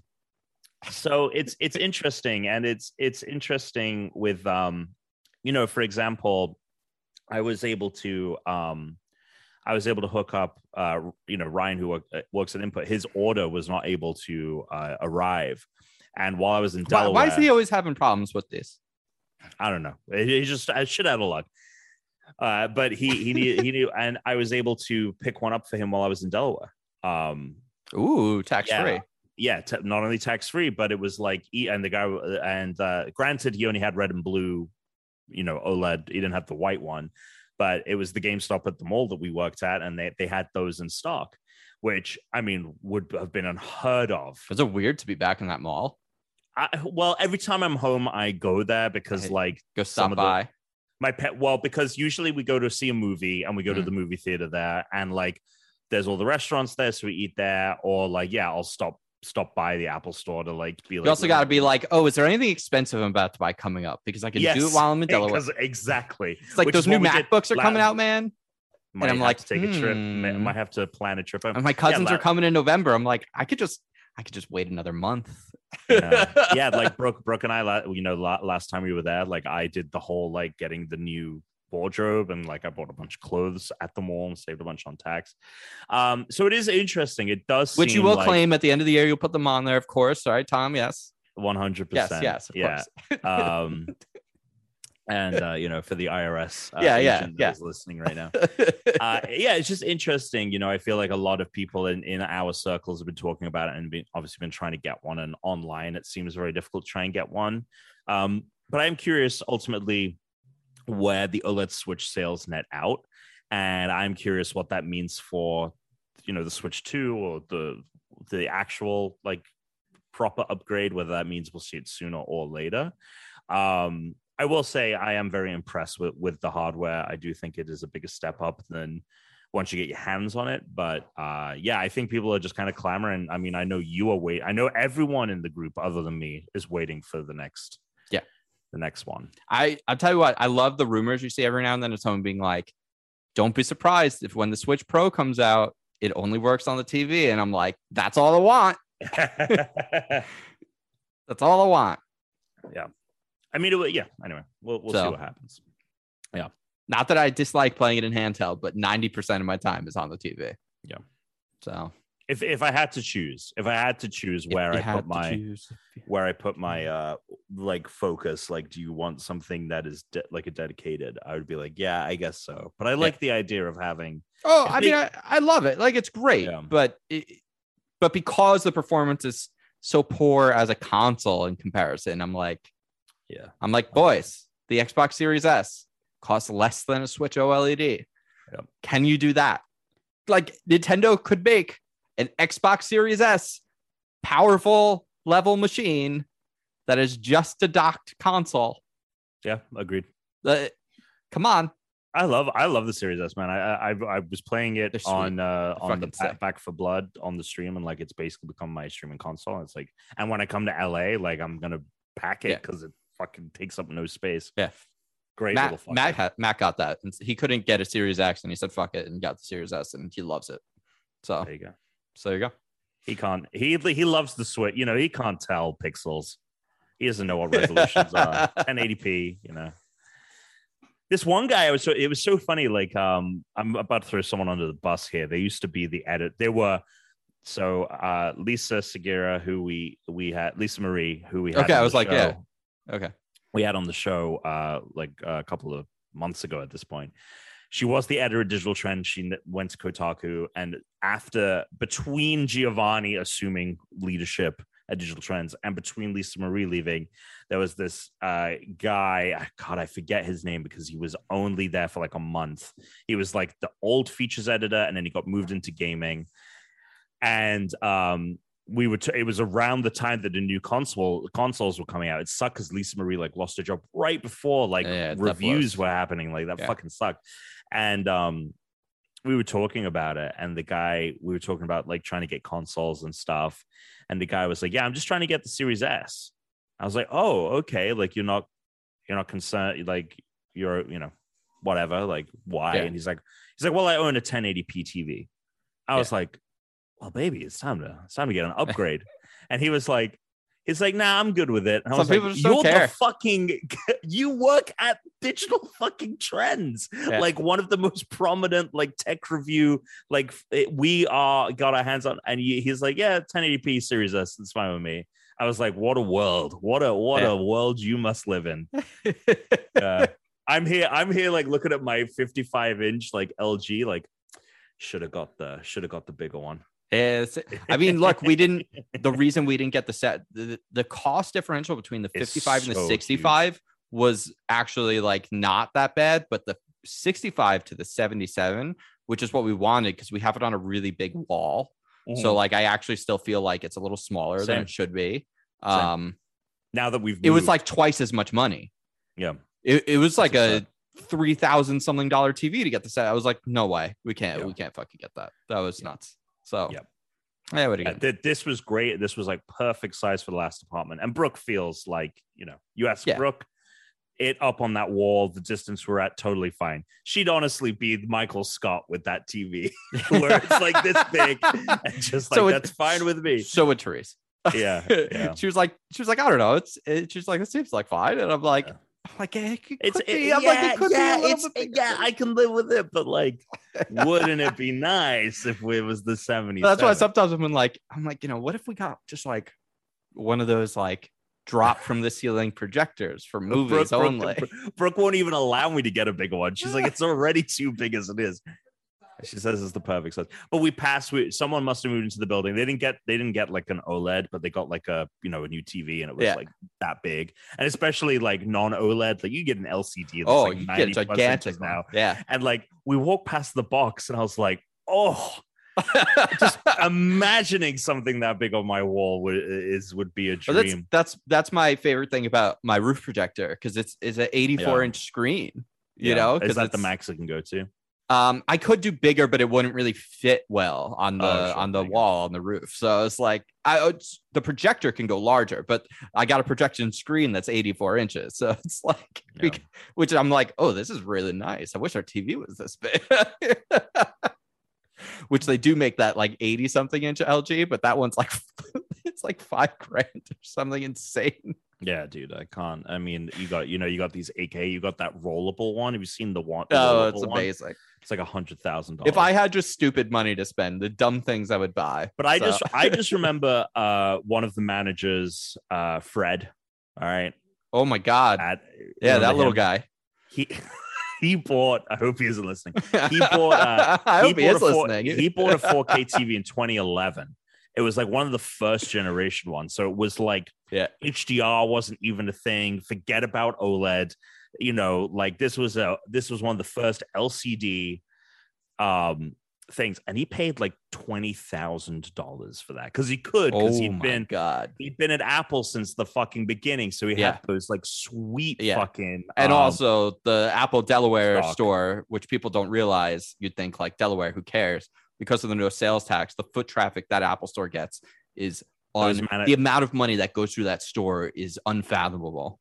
It's millions nuts. of dollars a day. Millions of dollars a day. Insane. I mean, people don't believe when I say it. We would have people come in, resellers, right? Buses of people. And I would sit there and just scan an iPhone, and just scanning hundreds of phones. It'd be like, okay, I'll have 2 iPhones and 2 iPads. And okay, cool. That's $3,000. And you see a line of like 400 people each waiting to spend $3,000. But remember because at first we would try to police it. We would try to be like, you can only do 2, and people would try and sneak in and change their outfits and shit like this. But toward the end of the iPhone life cycle, when they were more readily available and it wasn't hard to get, it was just literally like we would bring out piles of like 100 phones at once, and we'd get looks from other customers like, what the fuck is happening there? Are they doing a fucking drug deal like in the store right now? Anyway, so those managers made bank. Some of them had a shit ton of money because they've been at Apple for like 15 years already in 2010. I can't even imagine how much those stocks are worth now. And they bought one of the first generation 4K TVs. But who had the last laugh now? Anyway. You want to do an email? Yeah, I'd love to. Let's do some listener mail. Email at unrankedpodcast.com, email at unrankedpodcast.com, or go to our Discord. It's in the show notes. Join, leave a question, and questions for the pods channel. See you there. Tom, Kill Care Bears wants to know, are there any career choices you've made that you regret? Career choices that I've made that I regret. No, I don't think so. Not in like, oh man, like that was the wrong move. Because I'm very happy where I'm at now, and like obviously I wouldn't have come here without like mistakes and stuff like that. I wish I had gone into streaming and like seriously doing all of that and podcasting and all of that like in college. Yeah, I wish I started all that like 5 years earlier. Also, that's my biggest regret is that we kind of started doing this when there was like a saturation already. We started just before there really was, though. Right. That's how people found us. The end. We were lucky. It was the tail end. Yeah. If we started a year or two later, we'd be screwed. This podcast would not be a thing. No. And it's so funny because like I was talking to Brooke the other day. We watched 28 Weeks Later. One of my, I love those two movies. I was obsessed with them in high school. I was obsessed with those films. And I made a short. I was making shit and putting it up on YouTube in like 2005, 2006. Same. I made two shorts. It was like a part one, part two. It was 28 months later, right? And it was, just me and my friends with my fucking mini DV camera shooting, and I edited an iMovie and put it up. No kind of tactical, like creating creating a thumbnail, no tags, none of that. I mean, it didn't even exist. Hashtags weren't a thing on YouTube yet, and because Twitter didn't exist yet. Right. But not even like hashtags, but like all the metadata that you can build into YouTube, like none of that was a thing. Just the title and like a screenshot of whatever it is. Clearly just a bunch of kids like fucking around. Because there was just so little like stuff on YouTube at that time, those videos have like hundreds of thousands of views because it was like one of the few things. If you search 28 months later, those were. So I actually every now and again go in and look at the comments because people are like, fuck these kids. I want to see the trailer for 28 months later, a movie that doesn't exist. And like all of these things, like, what the fuck is this? Like these kids are like, and I'm like, fuck, if only I had thought, if only I had gotten into all of these things that I now super into, like I should have in college started, like for example, like Cade, like you look at someone like Cade who's like almost 10 years younger than myself. Yeah, like it just wasn't an option. We didn't have access to these tools and stuff when we were younger. So it didn't exist. I mean, in college, anyway, just should have gone into it all way earlier. That's my regret. But there was no path for it yet. It didn't exist really. Not then. Not really in the sense of like, you could make like when you were in college in like the early 2010s, sure. Yes, exactly. That's what I'm saying. Like, my junior, I'm saying, my junior and senior year, I should have been getting into like streaming and stuff like that, because even just getting in like those couple of years earlier would have made the world of difference. And starting this podcast in like 2013, 2014, if we had like, oh my God. Find me at justin.tv/great4tom. Those fucking emails still exist. I was talking for work. I was talking to someone at Twitch. If you type in Justin TV, it just reroutes you. It's just funny because their emails come in. I see their emails as like so-and-so at justin.tv. And it's amazing. So funny. I love that. There you go. I have the pretty much same answer as you. It's like there were things that I wish I necessarily hadn't done. But also like if I didn't make those mistakes, I would have made other mistakes. But it was just I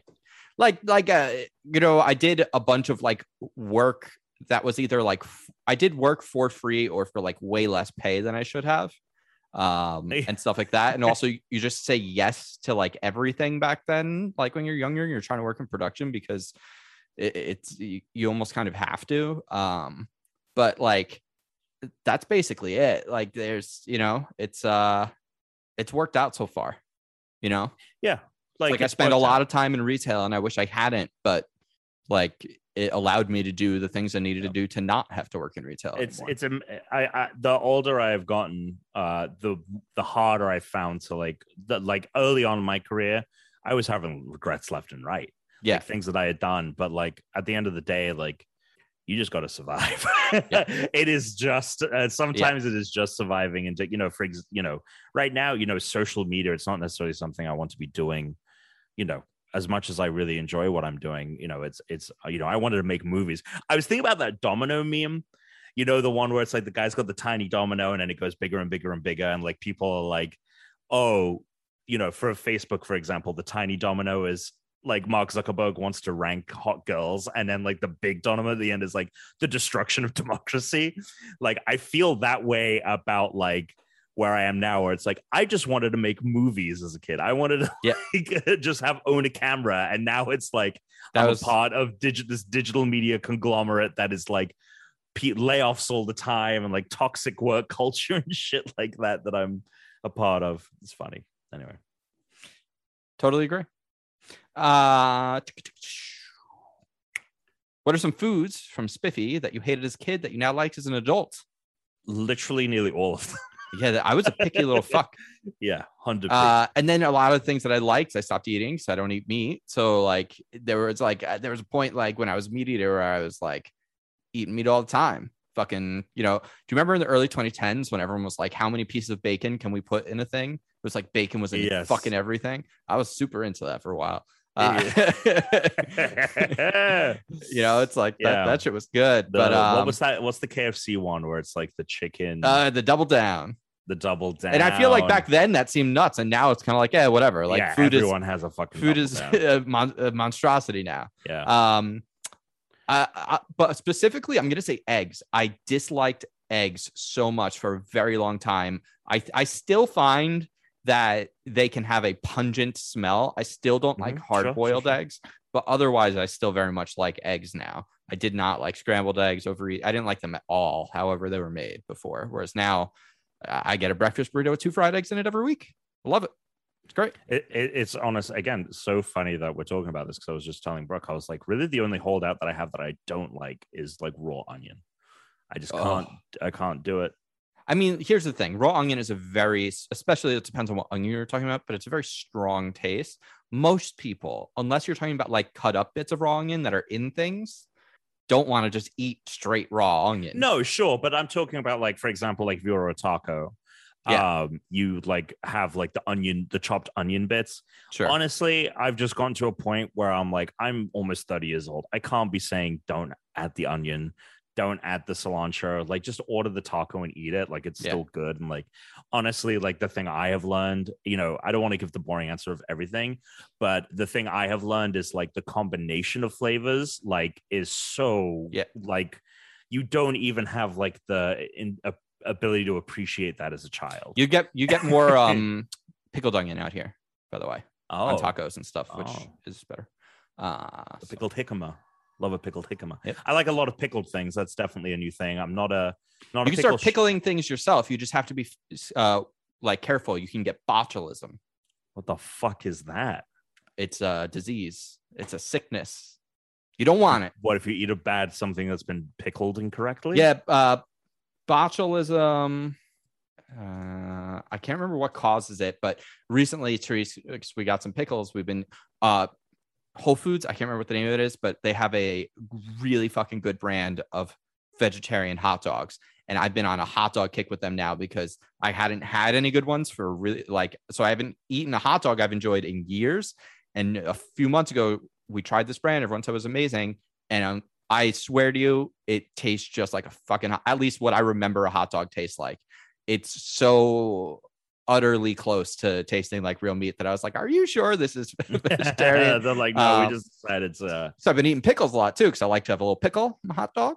Tastes good. I like to put the slice in the bun with the hot dog. I think get a little crunch. You know what's funny about that? Because I'm not a pickle fan. I was at the wedding this weekend. Oh, there are organisms that grow in raised PHC, which can cause botulism. So if you don't add enough vinegar, so that it's you have to really be careful doing homemade pickle stuff, apparently. Okay. All right. So we were out. We were at the bar like the night of it was like the night of the wedding. Like we went to the bar to see like one of our friends' bands was playing, and I was getting handed like a shot, and I thought I was getting handed like a chaser of like lime juice or something like that. I thought like maybe we were taking tequila shots and didn't have limes, so like they just gave us a squirt of lime juice. And I'm getting handled it, and like we're raising our glasses, and someone goes pickleback, and I was like, oh no, like I have never done a pickleback because like I hate pickle juice, but I was in it. It was too late to back out. Like we were about to take the shot, so like fucking, I'm gonna do it, and I did it. And at the end, I was like, not pretty good. And now I'm thinking maybe I'm gonna eat a pickle. They're good, Maybe Tom. I have to do it. They're good. I know people love them. People are freaks for picks. They're good. You forget about it. I forgot about them because I haven't been having them, and now that I've been having them again, I'm like, yeah, we've been going through some pickles. I'm gonna tell you. I might have to find a good pickle situation. Yeah, did you ever watch American Pickle? Yes, I did. That was you know what? I enjoyed that. I movie. really enjoyed that movie. So that was a really another fun win movie. For pickles. Another win for pickles. Yeah, that was a really good movie. I like that a lot. I think we got time for one more question. If we have, let's see. Yeah, totally. You can only watch. Oh, we did that one. Disney cartoon. There's some great questions this week too. If you had the opportunity to bring one celebrity host to the Unranked podcast, who would it be? This was from the official Tuna Fan Club, Slater. You know, it's funny. Now I'm thinking of Seth Rogen because we just talked about American Pickle, but he would fit in so well. Well, like, it would be seamless. Produced that whole like console wars documentary, right? Yeah, I mean, he is a gamer, and he did. I mean, he would be good. That, yeah, he would. But that seems like cop out. Who's your answer, and then come back to me. Honestly, you know who would be really cool to talk to about games, especially like right now at Nintendo games? Brie Larson. Because she apparently plays the fuck out of her Switch. Like, it is not just an ad campaign. I truly believe like that her posts and her comments about it and everything are genuine, that she, and she's in several movies and things that are now also in games, Scott Pilgrim and Marvel. And so I think she would be really cool to have on to talk about games with. And my second would actually be John Boyega because, John Boyega, because he also, I remember when he got announced for The Force Awakens and like he was like going nuts, like and talking in interviews. He was so excited. He also like was super into like being a character in Disney Infinity and shit and all that stuff. He's like a big gamer. So like I would want someone to come on that's a gamer. I wouldn't want to just like bring my favorite celebrity on. Like because then I'd be like, all right, Jared Harris. Bring Jared Harris on the show. Amazing. I would go with maybe Simu Liu. Who is obviously the star of Shang-Chi. Kind of in a little bit of hot water right now with some like Meninist thing. Just go research it. I'm honestly not well versed in what is happening, but he is a huge Power Rangers fan. Like really into it in the way that I am. Like know the seasons, all of that, and he's a gamer. And he's like now like a huge star in the MCU, and everyone loves Shang-Chi. So I just feel like that's a trifecta right there of like famousness, gamerness, and then also like personal pop culture taste. That's a good one. There you go. All right, Tom, I have a game for us to play. But I don't. Am I sitting on my phone? Oh, is my cat on my phone? He is. I've been like worried for the last 10 minutes. Like, where did I move my phone? My cat fell asleep on it. Thank you. Sorry. All right, Tom. Let's do it. This is going to be the dumbest thing we've ever done. Amazing. So I wasn't sure if we were going to have Alex or possibly someone else till the last minute. So I was originally also going to get Matt, but then the Dodgers game was happening. And then I was like, okay. So Tom, I just sent you a message. We're both going to do this which video game character are you quiz together and see what video game character we are. It's one of these online quizzes. Okay, I like that. All right, so we'll how are we gonna do this? Well, I'll read the first question and then we'll pick our answers and we'll go along and do it together, see who we are. So first question is, how do you react in stressful situations? Do you want to take a moment to meditate and calm down, keep your stress inside and keep going, listen to music, escape the world, or let emotions burst out? Okay, so it's asking how do I react in stressful situations, and honestly, my answer is I let my emotions burst out. If I am stressed to the point of like being emotional about it, like I struggle to contain it. And that's honestly a very recent thing for me. Recent thing for me. I would say I could go with that one or the one I'm going to choose, which is keep your stress inside and keep going. And just because, especially like outside of extreme scenarios, Tom, I don't do what you're suggesting. And I feel like in more like day to day, or like, let's say I'm on set or I'm working, or I'm doing a bunch of stuff, I have to juggle a bunch of things. I actually like, I'm very good at using that stress as like energy. It just like powers my ADD, and then I actually like get calmer sometimes. There's definitely a sprinkle of that where like I like power through, but like I definitely have been like being your fuse has been shortened. Definitely. Well, you lived in New York. It happens. Yeah. All right. Question 2, Tom. What interests you most from these choices? Computer engineering and mad science, photography and movie nights, reading and academics, or martial arts and heists? Ooh. Photography and movie nights, I'm going with. Yeah, I'm going to go with that too.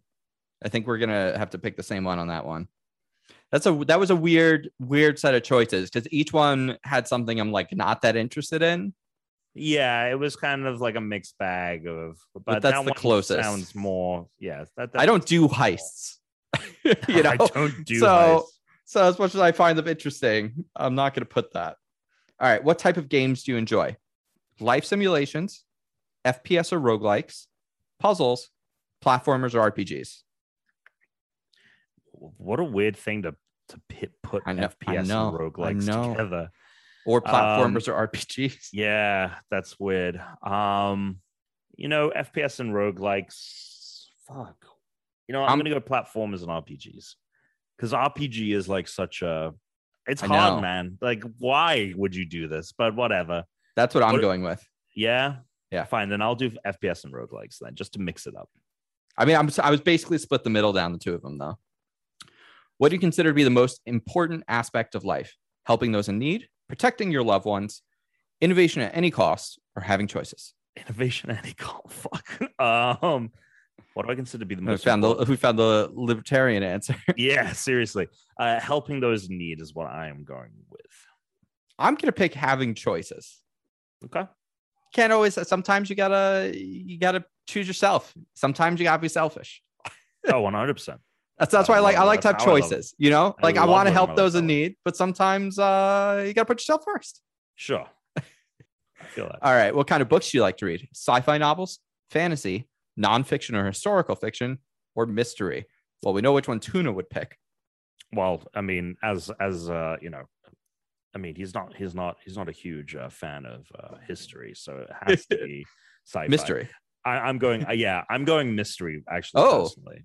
Awesome. Yeah, I you'd think that like I'm more of like the sci-fi reader, but like going back and like if you look at like the books that like I've read and am actually into, like I would definitely say like a noir mystery is like I'm way more invested in that than something like a sci-fi thing. I'm going with sci-fi. Foundation is on. I've listened to Foundation. It's great. It's awesome.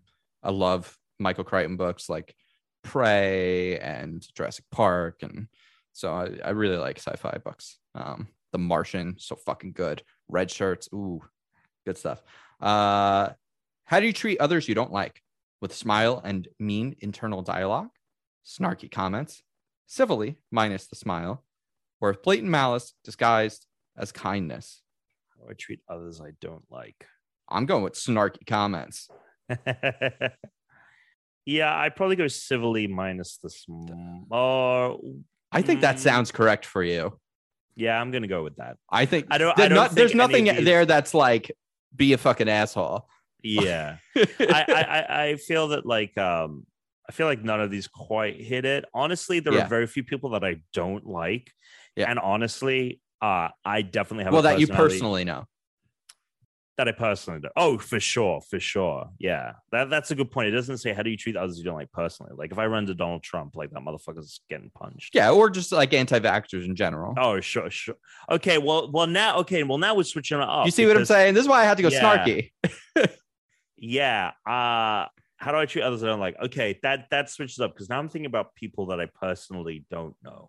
But do you treat them like if you interact with these people, what would you do? I feel like you were someone who would relatively maintain civility unless pushed into a stressful situation, at which point you would then explode. Did I tell you about that guy? Yeah. Did I tell you about that guy who it was the wedding we were at before the last one, where the guy was like, I'm a libertarian. And he was like, I didn't vote for Trump, but have you heard of something called the Lincoln Project? Honestly, oh my God. If stand up and walk away was an option, that would have been the one. Sure. I'm going to do civilly minus the smile, but there are definitely people that who I've run into who are like, have been like, I don't know about these vaccines and stuff. And I try and talk to them. And I just say like, anyway, but see, that's why you would pick civilly, because I feel like you're not going to make any pretend as if you like this person, but you're just not going to be an outright asshole. Whereas I'm going to be making smarky comments. Yeah. I'm going to immediately just be taking shots at them. I completely agree. Yes, I definitely am start to be civil, but there are people that I have just like been like, you fucking idiot. Yeah, anyway. You can't answer these questions on the extremes though. How do you treat your friends? Semi-intelligent human beings, like family, with love and loyalty, but from distance, unwavering kindness and empathy. I treat my friends like the people family. I actually consider friends. Yeah, like that's exactly the same. Yeah, family, 100%. Sure, 100%. like less intelligent. Yeah, semi-intelligent human beings. Like Jesus Christ, bro. Well, I don't know if you would call those people friends.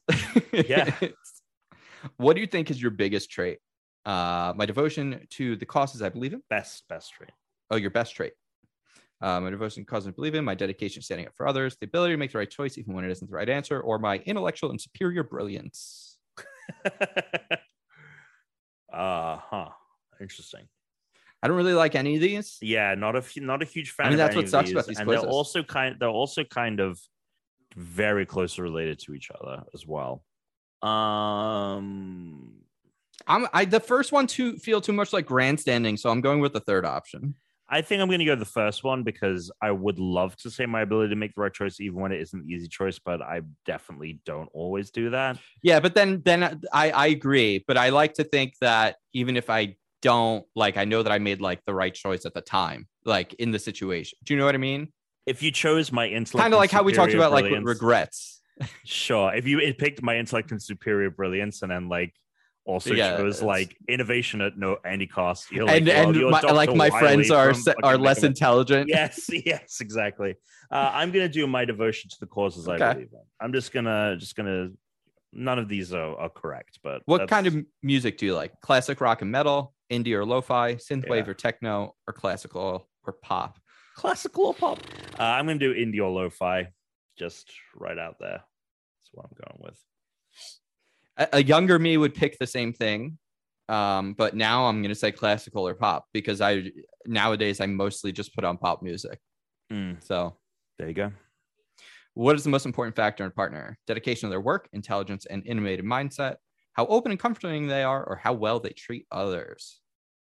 I'm going to go intelligence and innovative mindset. And I mean that in the sense of I'm very liberal here with my description of that, in the sense of like intelligence that makes them funny, like they can very like smartly like make jokes, and like are in tune with it. They're with it. They're plugged in. Yeah, no, I agree. I also, I mean, I like the fact that Teresa's smarter than me. I need someone who can keep me in line. So, well, that's definitely a different angle than I was going at it. But it's like the same thing. I don't want someone I can outsmart. Yeah, I just what I mean. You know what I mean? What I mean is on my end is like I feel that like even when Brooke and I are like having conversations about the dumbest shit, it's like intelligent conversation. Yeah. Like we're riffing, and so like that's what I like. So you're doing the same? Yeah. Okay. All right. I mean, it makes sense that we would have some of these similar. Sure. What's your current or favorite hobby? Kickboxing, martial arts, exercising of some form. Jesus. Reading, writing, studying new subjects, photography, composing, music, filming, or programming, building PCs, gaming. If gaming wasn't in that last one, I would completely disregard it because building PCs is like one of those things that sounds fun and I don't think actually is a fun experience, because by the time you turn it on, you're like, thank God it works. Not like, oh, it's all done. I'm gonna go with that too. The last one. I'm gonna go with I'm going with it because of gaming. Yeah. And last question. What cheers you up after a bad day? Laughing at fail compilation videos, hanging out with a close friend and listening to music, a walk through nature or curling up with a book, and or sleeping or eating a good meal. Man, when was this written? When like fail? What was that website? Like fail army or something? Epic fail army, yeah. Laughing at fail compilation videos. What fucking year is this? They're basically saying what cheers you up after a bad day? The misfortune of others. Yeah. I'm split between hanging out with a friend or sleeping or eating a good meal. I'm doing that one because you're picking the last one. Yeah, I have also realized that like so those outbursts we were talking. Yeah. I am like a living Snickers commercial. Therese tells me this all the time. Sometimes when I'm being grumpy, she'll be like, you need a Snickers. She'll be like, have you eaten today? Are you hungry? And I'll be like, why? It is amazing how much better food makes me feel. Like it's a problem. I agree, but I also feel like I overeat, especially during quarantine, because 100%. I'm not and part of the reason I use food to make myself feel better is because I couldn't like get out. And now that I have started to get out, I'm starting to lose weight and not overeat because I'm like seeing friends and stuff. So I'm actually going to pick hanging out with close friends because like I was actually really stressed this last week. And then I went out and I hung out with Matt and I saw John and stuff. And then I was like, oh, I feel 100 times better now. I will say like I was like having like this morning was just like there was like a lot going on. And then we went to go like meet up with a friend and like I immediately felt better. But to be fair, we also were eating. Yeah. Yep. So who knows? I'm going to do sleeping and eating a good meal. All right, here we go. Calculating result. It makes you take another survey to get your answer. Tom, what if we don't get our answers? No way. How funny would that be to do all of this? Oh my God. Start. No, what? I'm just going through. I'm just clicking anything and going through. What if we don't get an answer? It would be the funniest. Oh, interesting. I got my answer. Wait, what? How am I still getting questions? I just got one. This is so funny. I'm still getting almost done to answer these questions. I just hit continue. Did you hit the continue thing at the bottom?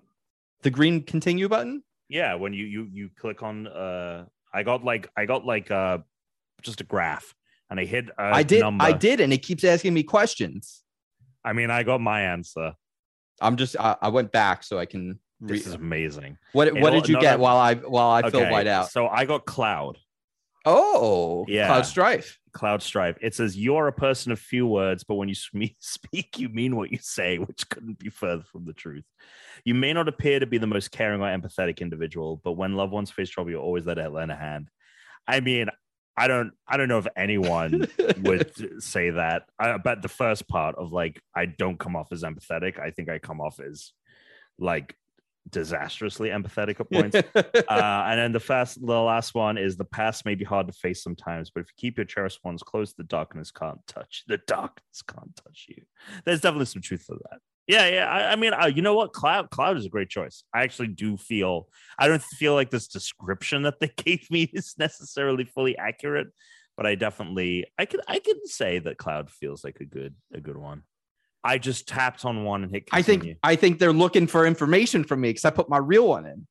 And so I tap one of those numbers and I hit the green continue. Oh, I'm going to hit under 13. They might not be able to ask surveys. Oh, do it.